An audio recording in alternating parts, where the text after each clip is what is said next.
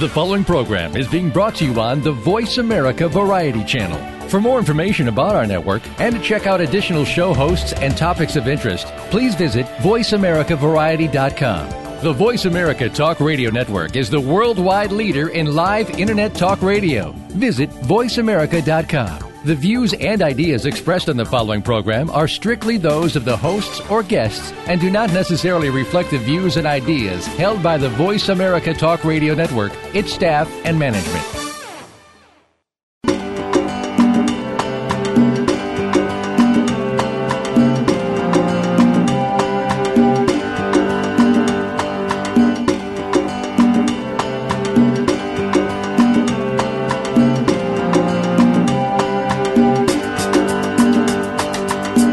Save our wildlife, save the environment, save our world.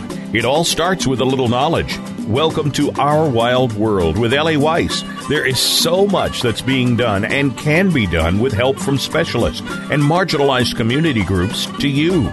We'll discuss the future of Africa, the wildlife, and the people, and show you how it affects the entire planet.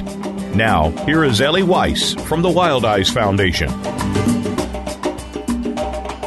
Welcome to Our Wild World. In December 2013, on our program, What Do Students, Sports, and Tigers Have in Common?, we had Sean Carnell and Dr. David Tonkin as our guests, and we learned about a group of concerned students with an affinity for tigers who attend tiger mascot schools and who came together and formed the National Tigers for Tigers Coalition. In January, just after we had that conversation in 2014, T4T took their passion and skills on the road to India. The T4T students have returned to the U.S., more motivated and determined than ever to save the tiger and promote tiger conservation and awareness at those institutions that have tigers as mascots. And today we have trip leader Sean Carnell coming back with us, and one of the students from that trip, Chelsea Connor, joining us to share their experiences of a lifetime. And we'll learn about the difference between tigers as mascots in the academic arena to saving tigers and tiger conservation on the ground. Welcome back, Sean, and welcome, Chelsea. Thank you for having us. Thank you. I'm thrilled to have you here. So we have a bunch to get into today. So let's start with, how about Chelsea? Were you in India before? Nope. It was my first time to India. Wow. And Sean, you have been to India before? Yeah, I went 2 years ago, back in 2011. So that was your first trip 2 years ago? Yes. So let's get into some of these initial thoughts. Sean, what were your initial thoughts when you went to India 2 years ago? And how were your expectations geared toward this trip and being trip leader, which is very different than being just one of the team? Yeah, it was absolutely incredible experience. The first moment when you see a real tiger in the wild, it's absolutely incredible.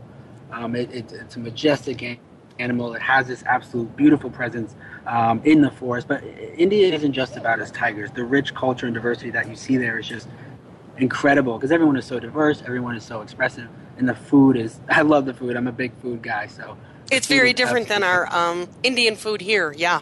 Absolutely. So, Chelsea, what was it like? How did your experience of gearing up to go to India match up with your expectations of being in India?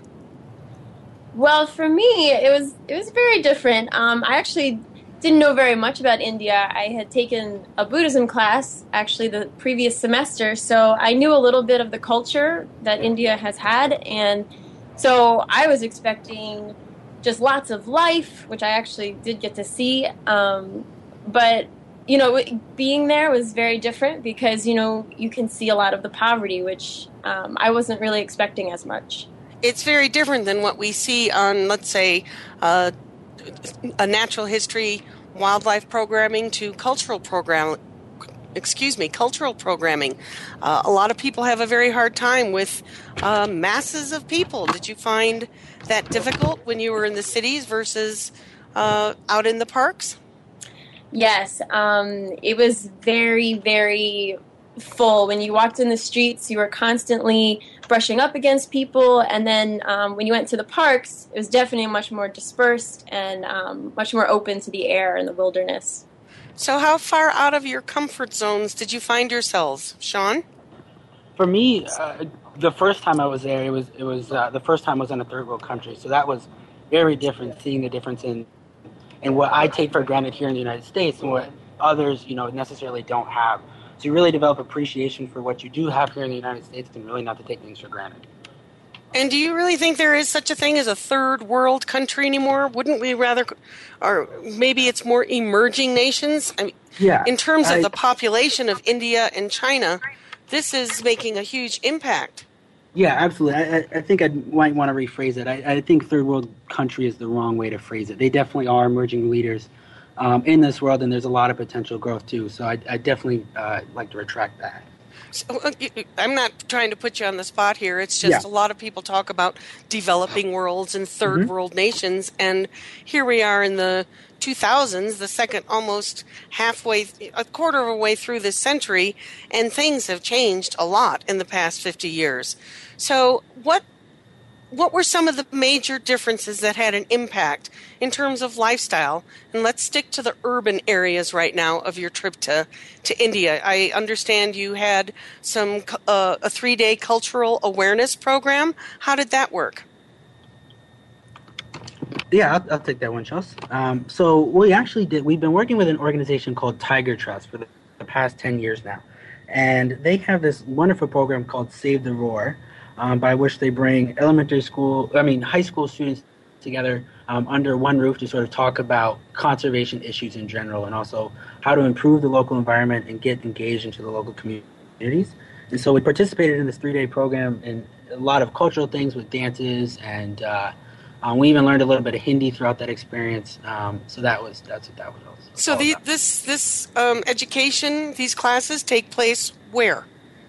In Ranthambore. We actually stayed in a hotel outside of Ranthambore National Park, and so we just rented out a place within the hotel there.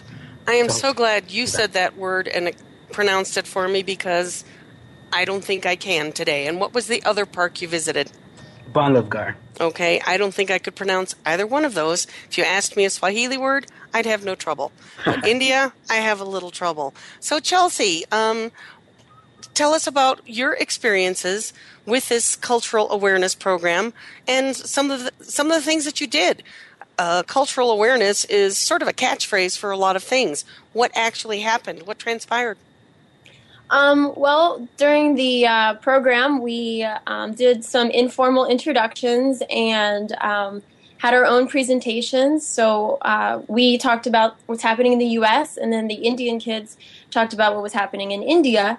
And it was really great to hear from both sides. We even had a group discussion at the end to kind of break out into groups and discuss, what can we do as students to help this problem? How can we get awareness out?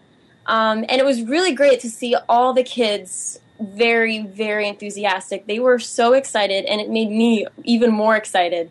So it was really great to see them really wanting to make a difference in the world. Okay, so let's back up a little second. You said talking about things in India and things in U.S. I'm going to assume here and presume that this was focused on tigers, or did it include more in terms of cultural differences and attitudes towards wildlife and attitudes towards tigers? Yeah, it was definitely about tigers, but what we would talk about is how in the U.S. We have a lot of captive tigers, and how we need to explain to people in the U.S. that this is not how they should naturally be. And then the Indian kids would explain to us that, yes, they have their cultural differences and they have sort of different priorities over there. And so they were explaining how it's difficult to get awareness out for them to the local people. And then to also go off to talk about, global change and other factors that are encroaching upon the tiger's habitat. So let's back up one little bit. Sean, why don't you tell us the basic premise. We're talking about these experiences and working with tiger conservation on the ground in India. So, Sean, give us just a little background about T4T. And because I know, and on the last show, we talked about how you work with students from institutions that have tiger mascots, which is one very distinct aspect, to actual tiger conservation on the ground in India where there's wild populations. And then I believe you also work with, as Chelsea just mentioned, tiger sanctuary in captivity. Give us a little more information about that. Yeah. So at Tigers for Tigers, the purpose of Tigers is we have an affinity for a mascot. If you go to any tiger mascot school across the country, the students are absolutely thrilled around our mascot. It's because it's our legacy, it's our history. And so what Tigers for Tigers is doing is unifying this affinity that we have towards active change for tigers and realizing the fact that if we mobilize students together, not just students, but faculty, staff, and alumni and fans of tiger mascot schools to actually make a difference for tiger conservation, we can really be impactful there. And we're looking at this as sort of a couple variety of different approaches, focusing on the students because we are the future, and as in college, it's an opportunity to engage students to build their experiences and to provide them resources to excel once they get out into the real world. And in order to make a difference, we're looking at the approach of addressing a couple of the issues with tigers in the wild and also addressing the issues here that we face in the United States with tigers in captivity. And the India trip offers an opportunity for students to actually see what's going on the ground and coming back and saying what we can do to make a difference. And as Chelsea said, finding that there are very diverse cultural attitudes. So, Chelsea, you had mentioned you talked about captive tigers here in the U.S. What was the general Indian perception of such a thing?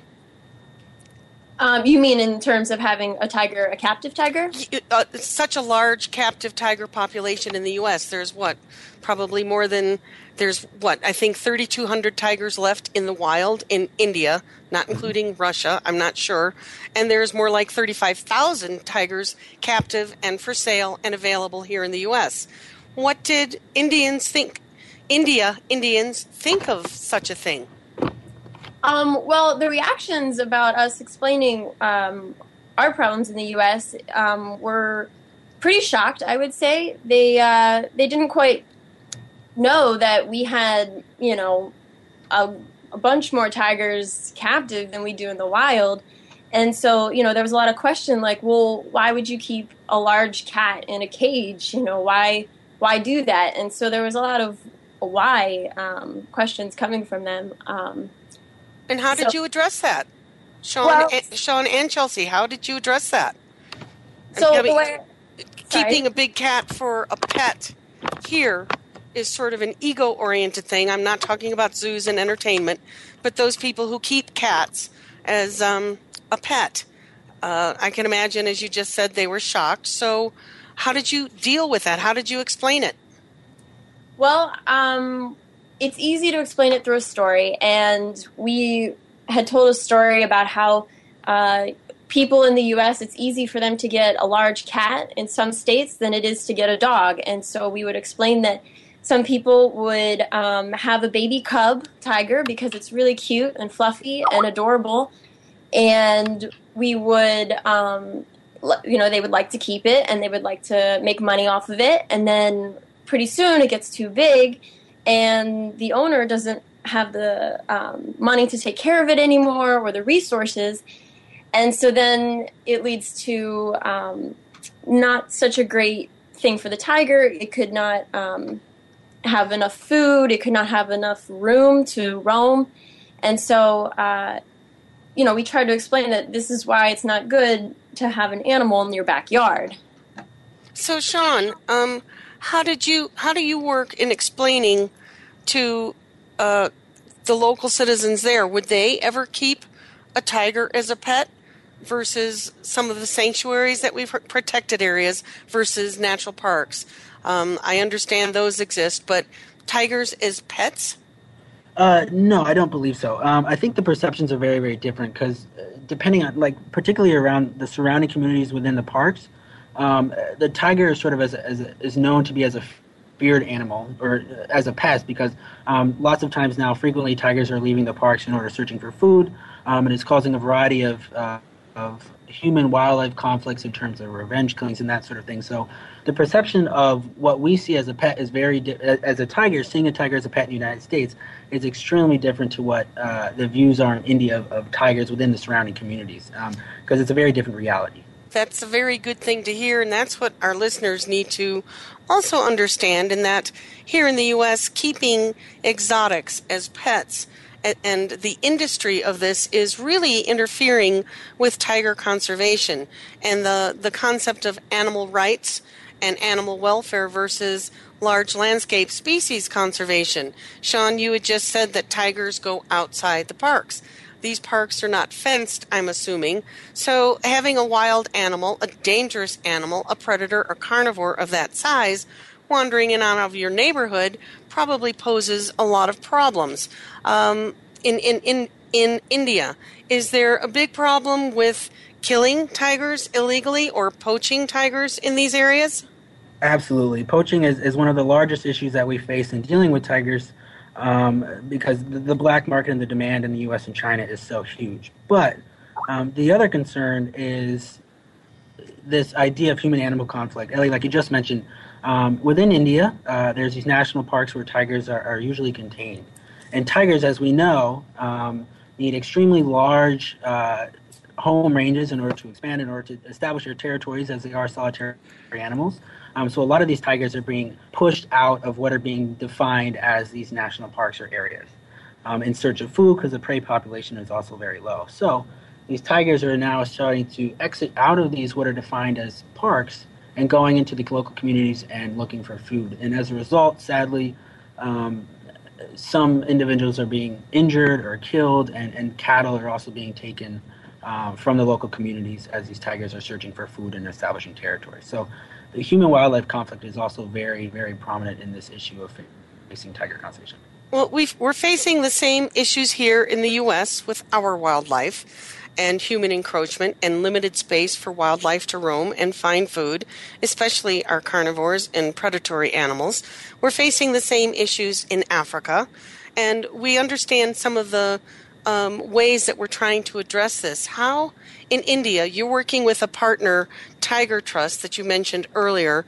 How, in India and with the Tiger Trust, are the programs and awareness and education taking place to either increase tiger habitat or decrease the fear of the tiger and engender saving the tiger on the ground in India when they do get out? How are you working with T4T and Tiger Trust to change the perception? It all starts with I think what we're both really focused on within the Save the Roar program and also Tigers for Tigers is mobilizing the younger generation and building a political voice for action. So our partner, Tiger Trust, has these very prominent and well-known educational awareness programs, like I said, to bring together local communities to talk about some of these issues and raising a political voice and meeting with staff at the Forest Department and also raising those concerns directly. We can begin to have conversations and dialogue between the local communities and the Forest Department to make change. Okay, thank you. We're going to take a little short break right now. Stick with us. We're with Sean Carnell of Tigers for Tigers National Coalition and Chelsea Connor, one of the students who recently went on this trip. So stick with us. We'll be right back.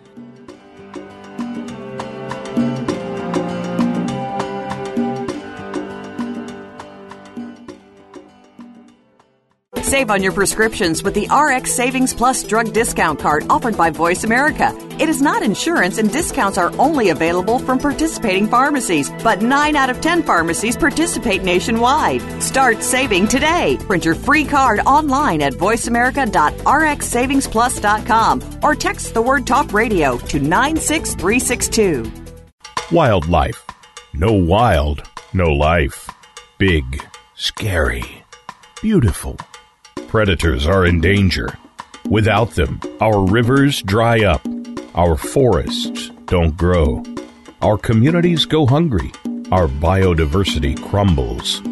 Wildlife drives our planet's ecosystems. The Wild Effect. It's in our hands. Ellie founded Wild Eyes Foundation because she loves Africa and to remind us that there are more harmonious and less destructive ways to live on our planet. She does this so we may be able to look inside ourselves and understand the deeper partnerships that connect us all, and to take responsibility for our lives and our Earth. Africa is one of our last remaining wild places and the origins of humanity. It is irreplaceable. Africa is at a crossroads, on the brink of possibilities. We can choose to let its wildlife be lost forever, or we can help save it. In Africa, it is still possible to make a difference. Visit us at www.wildeyes.org to learn how you can make a difference. We only have one Earth. If we don't care, who will? WILDIZE.org. Now you don't have to stay linked to your desktop or laptop. Take Voice America on the go and listen anywhere. Get our mobile app for iPhone, BlackBerry, or Android at the Apple iTunes App Store, BlackBerry App World, or Android Market.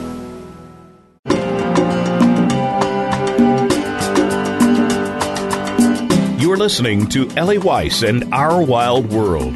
We want to hear from you. Call into the program at 1-866-472-5788. That's 1-866-472-5788. If you'd rather send us an email, please send it to wildeyes@wildeyes.org. That's WILDIZE@WILDIZE.org. Now, back to our wild world.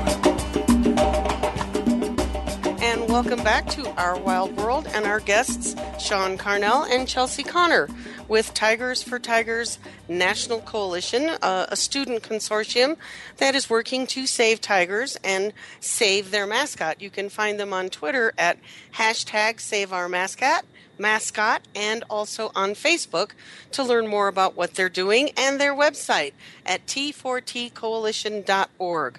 So we were heading in before the break talking about conservation efforts on the ground in India, and that T4T takes trips to India with students from the various universities. So let's head a little bit more about some of the insights that you gained visiting some of the historical sites and your experience on a safari.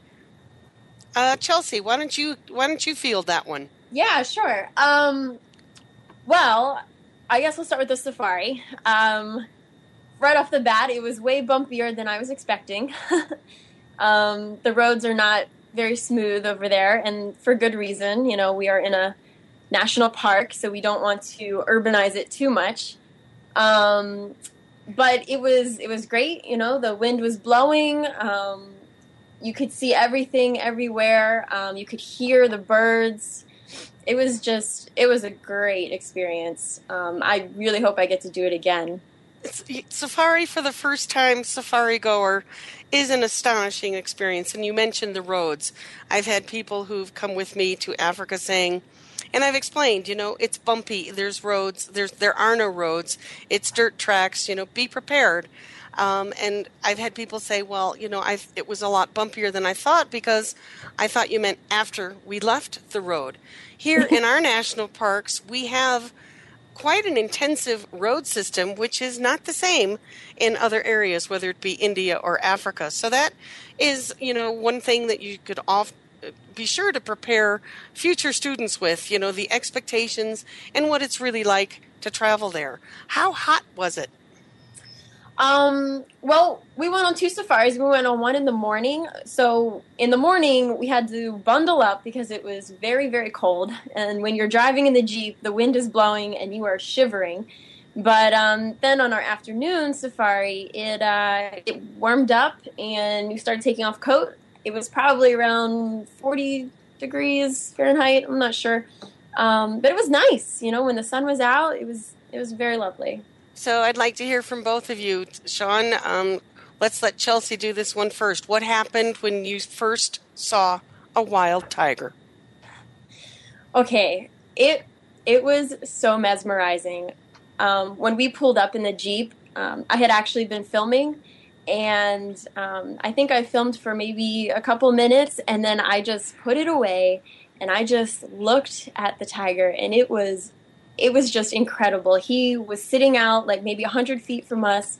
He was eating his meal. He had a deer right next to him, and he was very relaxed. But I mean, knowing that he could, if he wanted to, come eat me if he really wanted to, it really makes you realize how much of a wild animal he really is, and how we cannot control him. It's just, he has his own place in the world, and it was just so great to see. I'm glad to hear you say that, because it's a very different perspective. We here in the U.S. forget, with a lot of our natural history programming and zoos, that wildlife is wild, and it's a very different experience when we enter their territory. And as you said, that fear that he could come and eat you. What's an important thing to remember is that usually won't happen unless we provide the threat. And I'm really glad to hear you say that it was an incredible experience, and that the tiger was calm, and that our human presence in this park didn't necessarily upset him. So they're rather habituated here. Is that correct, Sean? Yeah, they're absolutely used to the Jeeps in the park, but it's just an incredible experience to realize that they are wild and that they're not. It's just an incredible presence to actually see them in their natural habitat. I'm also always amazed on safari when I'm wildlife viewing or photographing, the quiet, how quiet it is, and how often we as tourists need to remember to shut our mouths, open our eyes, and open our ears, and listen and watch what's happening in this ecosystem, the triggers and the cues. So how did you first know that the tiger was there? Was he just sitting there, or were other wildlife and nature cues giving you a clue, and your guide a clue that a tiger was nearby? Well, usually when you're in the Jeep, you do listen for a warning call that either a deer could give or a monkey could give. Usually they'll call and they'll start to run in a different direction. And so we listen for that. So you're right, we do have to be very quiet. And then we try to catch up with them if we can. But, they say it's all about luck. There's no guarantee that you're going to see a tiger. And the one that we had seen, actually, this was an afternoon drive that we had gone on. But the previous group had saw them in the morning, so we knew he was already there. So for when I got to see him, they knew exactly where he was. Well, you were lucky. Yes. Beginner's luck. Yeah. So tell us more about Tiger Trust. They have a program that I learned about called Save the Roar. What is that about? That program is about mobilizing students in the younger generation for active change and bringing together students from high schools from different regions and connecting them for one cause, to save the roar, to save tigers, and to really preserve the wildlife that India has. So this is a program that is active in India? Yes. Do you have any way with your program T4T, how do you coordinate with Save the Roar? Absolutely. We are actually in talks right now of expanding that program, which is fantastic, and I'm glad you brought that up.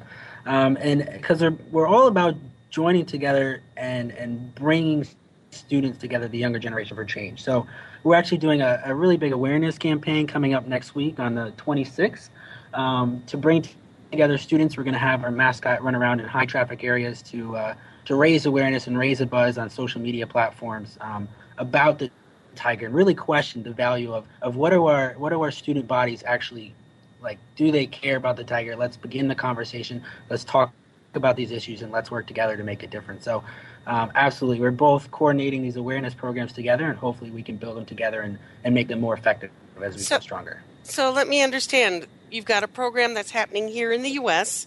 Where is that? When is it? And how can people participate? Yeah, it is actually going to be next Wednesday on February 26th. A variety of our Tiger for Tigers clubs across the country are going to be participating on their own campuses.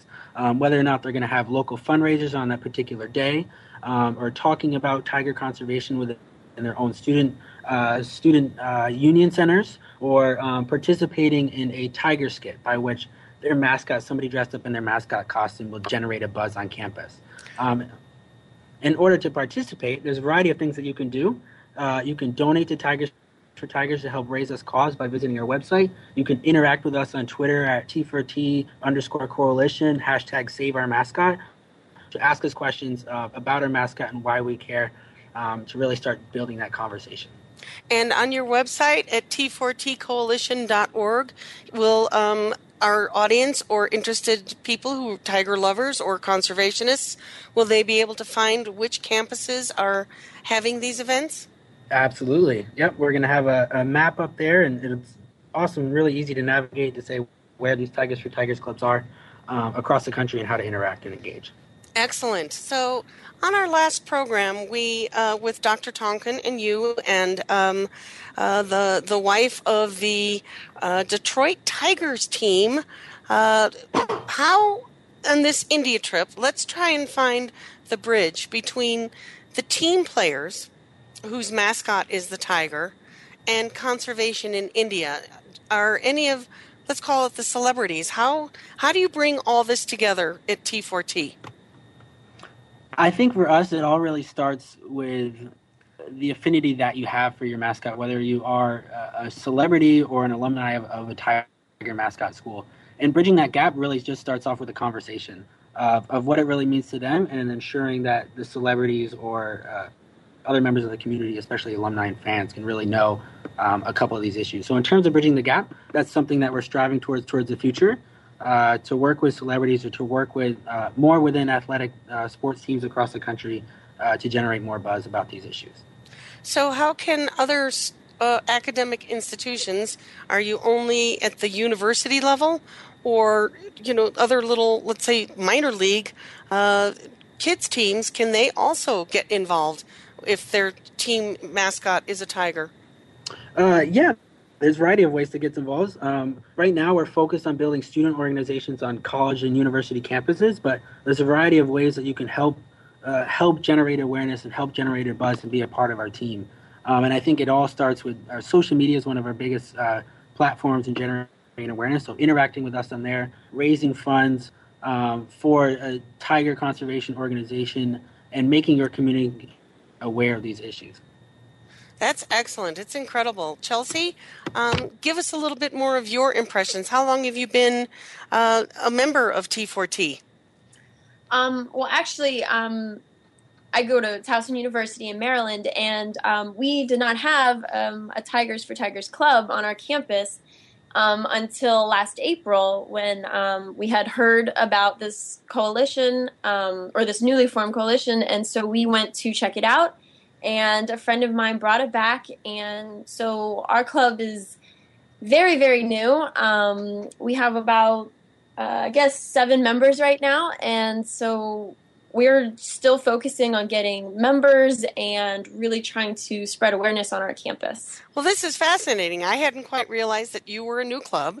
So basically you had visited a T4T coalition elsewhere, a club elsewhere, and started this up on your own. You brought this together at your university. Yes, so we had actually attended the first national summit. So we got to meet kids from all over with their tiger mascot schools. So it was really great. We got to see speakers and meet kids and really get involved. It was very welcoming. That's exciting.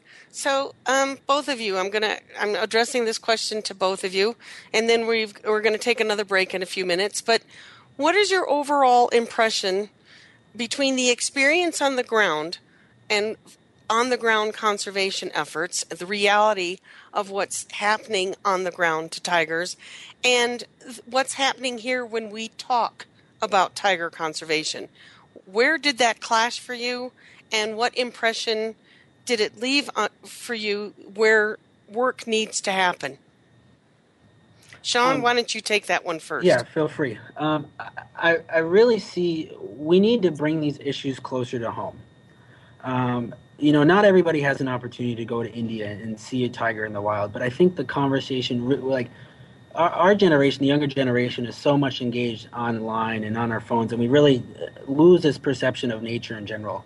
And I think a big thing is change, like social change. And I'm really excited to see a lot of NGOs now starting to focus on that, of social change and generating awareness and changing the perceptions that, tigers are not, should not be used in traditional Chinese medicines. They should not be used as gifts or as mementos of status, And I think it really starts with on the ground and changing the perceptions and values of what wildlife is. And I think I'm excited to see that's where, from my impressions, I see where the focus is going towards conservation, which is very, very exciting. So I see that happening here a lot in the U.S., that we are gaining ground on awareness raising of wildlife and the loss of our species. How do you see, and Chelsea, I'm going to throw this one to you. How do you see that translating to the reality in India? Is it translating? Is it a different message that you have to give? Where's the differences and where's the similarities? I'm actually not very sure. I mean, I know it all starts with, like Sean said, just starting a conversation, and it's great that we have Tiger Trust in India who can relate our message. We have the U.S. working towards conservation and India's working towards conservation, and so it's really nice to know that you have help on both sides, and connecting and working together really will hopefully start making a change happen. Well, this is excellent. We're going to cut away to a little break. Once again, we've got Sean Carnell, the National Coordinator for Tigers Coalition, and Chelsea Connor, one of the students who went on the recent India trip in January 2014. So stick with us. We have a little more to talk about. Actually, there's a lot to talk about, but we just don't have a whole lot more time. So we'll be right back after the break.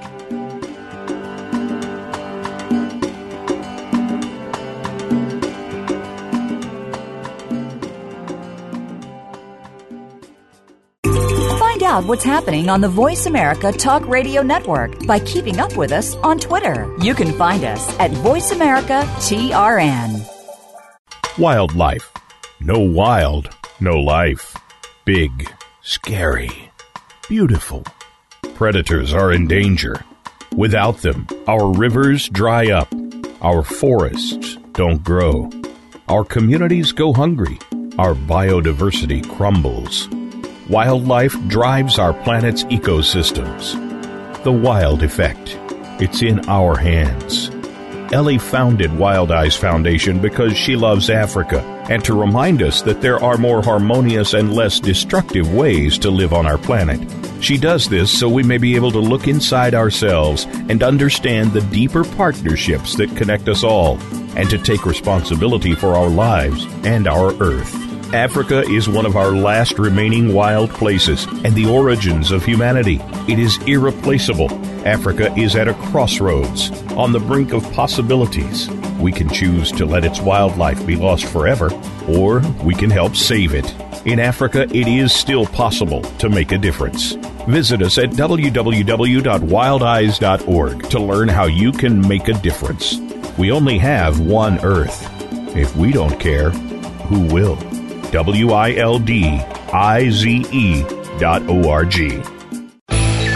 The future of online TV is here. View exclusive content from your favorite talk radio hosts and new programs that you can't see anywhere else. Visit voiceamerica.tv today.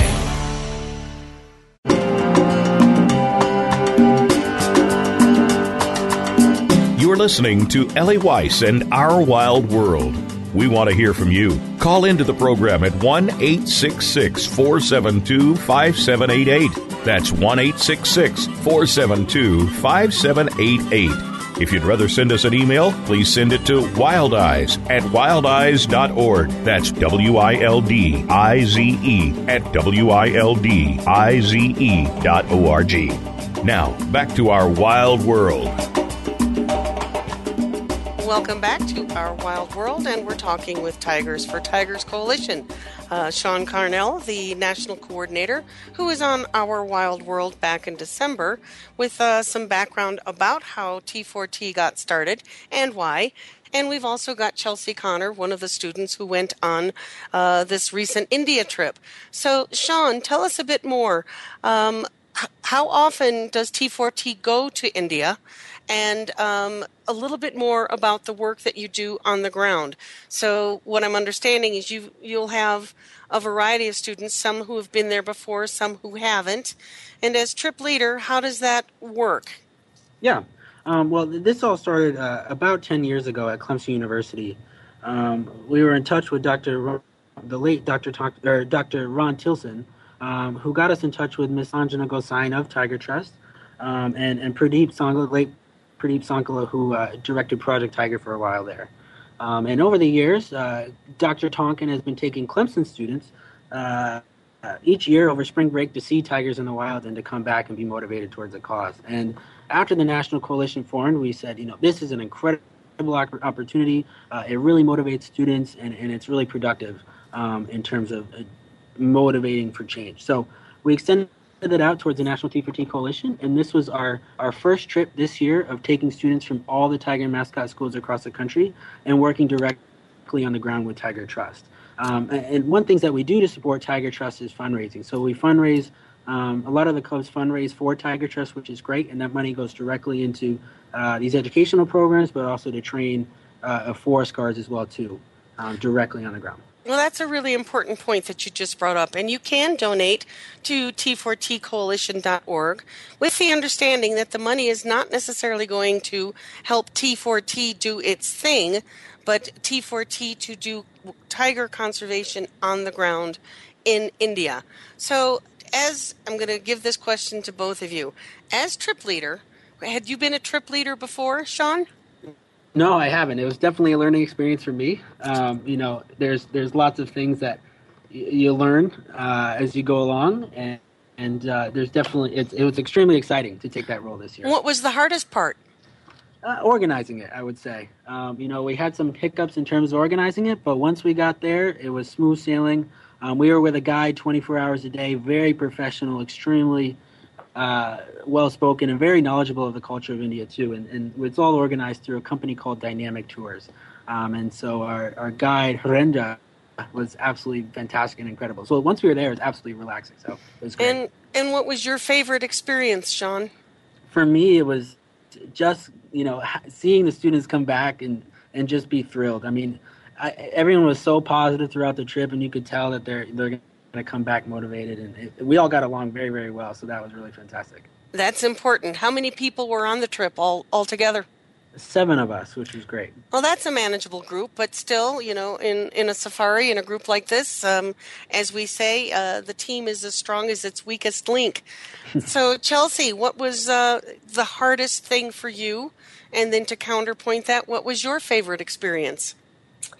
I think the hardest thing for me was understanding the people when they were talking, because they have a very strong accent, and I felt bad because I kept asking them to repeat themselves. But it was great because, it sort of loosened us up and laughed about it. So that was, it was great. It was difficult, but it was a good learning experience. See, these are the things that we forget. Yes. Being, traveling, and usually traveling to places that speak the same language and have very similar cultures, whether it be North America or Western culture or Europe, it's all very similar. So it's a good point that you brought up, the differences and how do you make the best of that? Exactly. And then my favorite parts, of course, I have many, and one of them is seeing the tiger. I think that will forever be ingrained in my life. It'll be the best story I have. But another kind of humorous point in the trip was we all got to go to see a Bollywood film at a theater, and it was great because we were watching the film and the audience just was having a blast. They would hoot and they would holler and they would laugh, and it's just very different from our quiet theater to their very loud theater. So they added a whole new context for you, huh? Yeah, I thought that was great. I'm sitting here trying not to laugh out loud. I've got a grin going from ear to ear because we often watch Bollywood movies here on TV, and it's a whole different situation. What movie did you watch? We saw Doom 3. Doom 3? Was that Was it translated into the local language, or was it in English? Well, it was all in Hindi. They did use a few English words, so we could keep up with the storyline. But yeah, it was very interesting. That's hysterical, because I've noticed the same thing in Africa. People join in this form of entertainment. It is not, excuse me, just mass entertainment where we go sit and watch and be entertained and take it home. There it is. It truly is a group experience. That's a hoot. I'm so glad you shared that with us. So what are T4T's plans for the future, Sean? We actually have an upcoming summit at the University of Missouri where we're going to bring together Tigers for Tigers clubs from across the country and to learn from experts in the field. Similar to what Chelsea mentioned earlier, we started off the National Coalition. So we're absolutely thrilled to have that. University of Missouri T4T has been doing fantastic in terms of organizing it, which is great. Another thing that we're focusing on is really just finding more effective ways to collaborate among the student groups across the country. Because, we are all students, and I think that's one of the great excitements for it too, but it also has its challenges. So working together and standing together and building our student organizations together is another great thing that we've been working on. So tell us what some of these challenges are. I think a couple of the challenges is everyone's a student first, and I recommend that to everybody. And I think balancing that, I think everyone has previous commitments, whether you have a job, whether you're in school, and Tigers for Tigers. So in terms of working together, it does present challenges in terms of not being in the same place at the same time. But we're combating that with a variety of new innovative things like establishing forums online or, open source online resources and utilizing Dropbox and other things like that to build upon those collaboration efforts. That's excellent. That's one way our modern technology can really work for us, as you said earlier, in days where we're actually more isolated from each other than we ever have been before in our living memory, and very connected virtually and virtual relationships.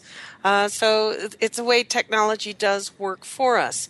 So in person-to-person relationships, did either of you come away with really long-lasting, I'm going to call it friendships or committed relationships with people that you met in India? Actually, yeah, I can share that.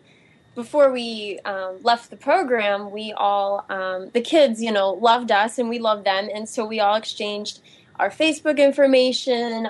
We exchanged some numbers so we can communicate. And so actually right now, I just had a message from one of the students. And so, we're talking back and forth and saying, how are you? How are the Tigers? How are you doing? So it's really great. I think it was great to meet them because now we know them and they can learn about us more and vice versa.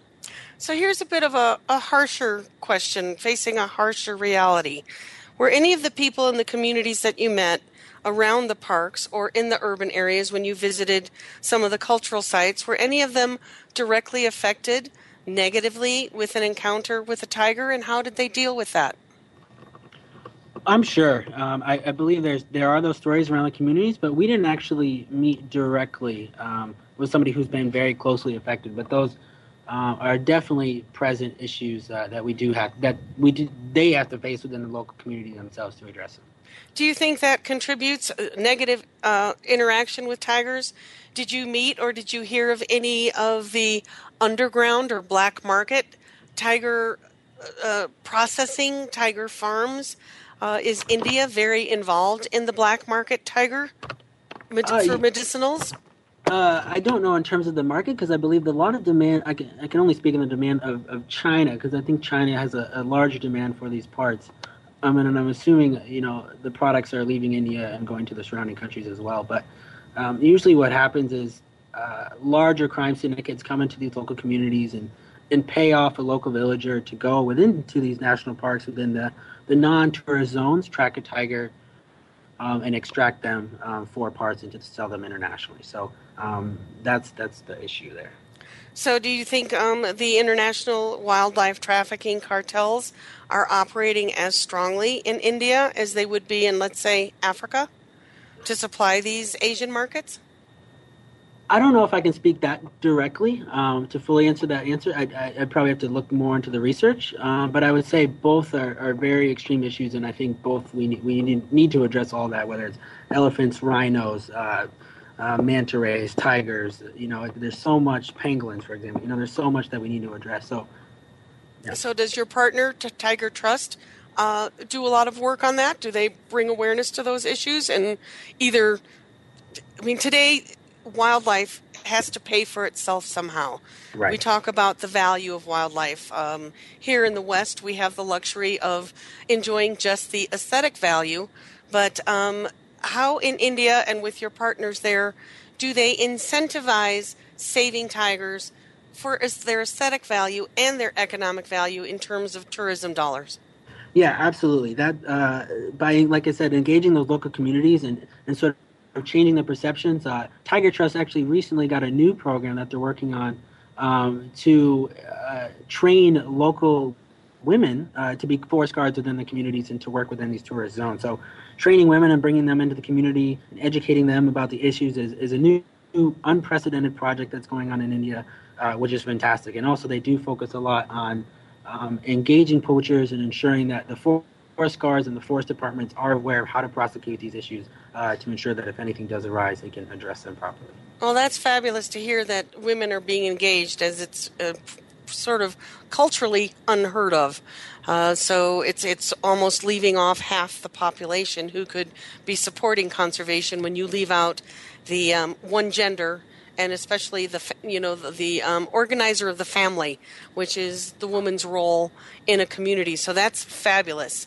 So we've got just a couple minutes until we need to close. Are there any future trips planned for T4T, and what would you like our audience to take away today? Yeah, we go to India every year, which is fantastic. We'll be going again next January, and hopefully we'll have more students engage with us and more represented schools, which is great. And what we'd like to share is, if you're out there listening and a tiger is your mascot or a very prominent wildlife figure, charismatic animal is your mascot, what does it mean to you? And I think what Tigers for Tigers does is it offers opportunities to engage people in conversation and to actually make a difference directly on the ground. So if you're looking to get involved with us, find us online at t4tcoalition.org or interact with us on Twitter at T4T_coalition, #SaveOurMascot. And we'd love to have you get involved with us. There's a variety of things that you can do, whether it's engaging with local communities, donating directly to our partners, or starting that conversation and interacting. So, Chelsea, thank you, Sean. That was a wonderful answer. And I'm going to throw this to Chelsea for our close. Being a student, joining T4T, starting a club, do you find that in the academic arena and talking about it here in the U.S. does translate to tiger conservation on the ground?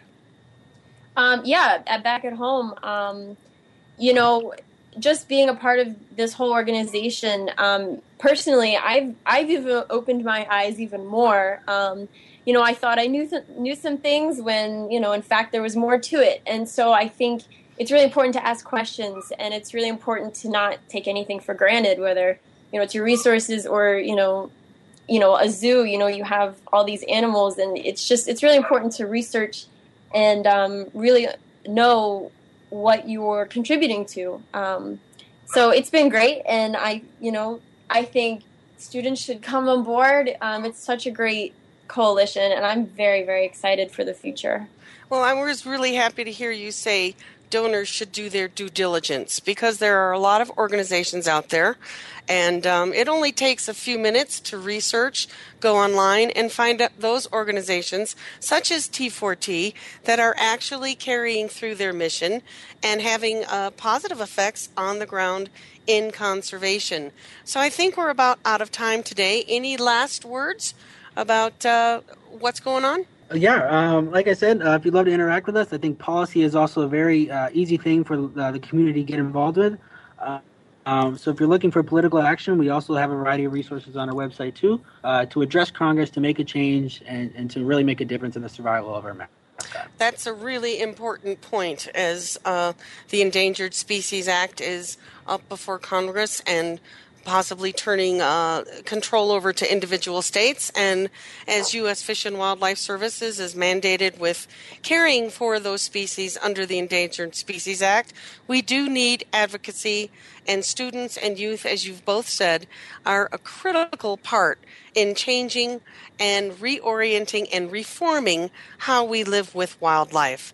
So I think we're out of time today. I'd like to thank you both so much for being here, and I look forward to hearing more, and we'll stay tuned to T4Tcoalition.org. I strongly urge our listeners to check it out. It's a great organization. If you're a student, get involved and get your fellow students involved. So that's it for today. I want to thank you, Sean, and thank you, Chelsea. Thank you so much. Thank you for having us. It's been a pleasure, and it's great to hear your excitement. It's always fun to hear somebody who has done something with wildlife for the very first time. So as you go out into our wild world, think about what you can do to support wildlife conservation and to think about wildness and whether we want to live with this and have it around as our future. So thank you very much. This is Our Wild World and Ellie Weiss. Thank you again for joining us this week. Be sure to tune in next Monday at 11 a.m. Eastern Time, 8 a.m. Pacific Time for another edition of Our Wild World with your host, Ellie Weiss, on the Voice America Variety Channel. Think about living with wildlife during the coming week and what you can do right now. Thanks again for listening to the preceding program, brought to you on the Voice America Variety Channel. For more information about our network and to check out additional show hosts and topics of interest, please visit voiceamericavariety.com. The Voice America Talk Radio Network is the worldwide leader in live Internet talk radio. Visit voiceamerica.com. The views and ideas expressed on the preceding program are strictly those of the host or guests and do not necessarily reflect the views and ideas held by the Voice America Talk Radio Network, its staff, and management.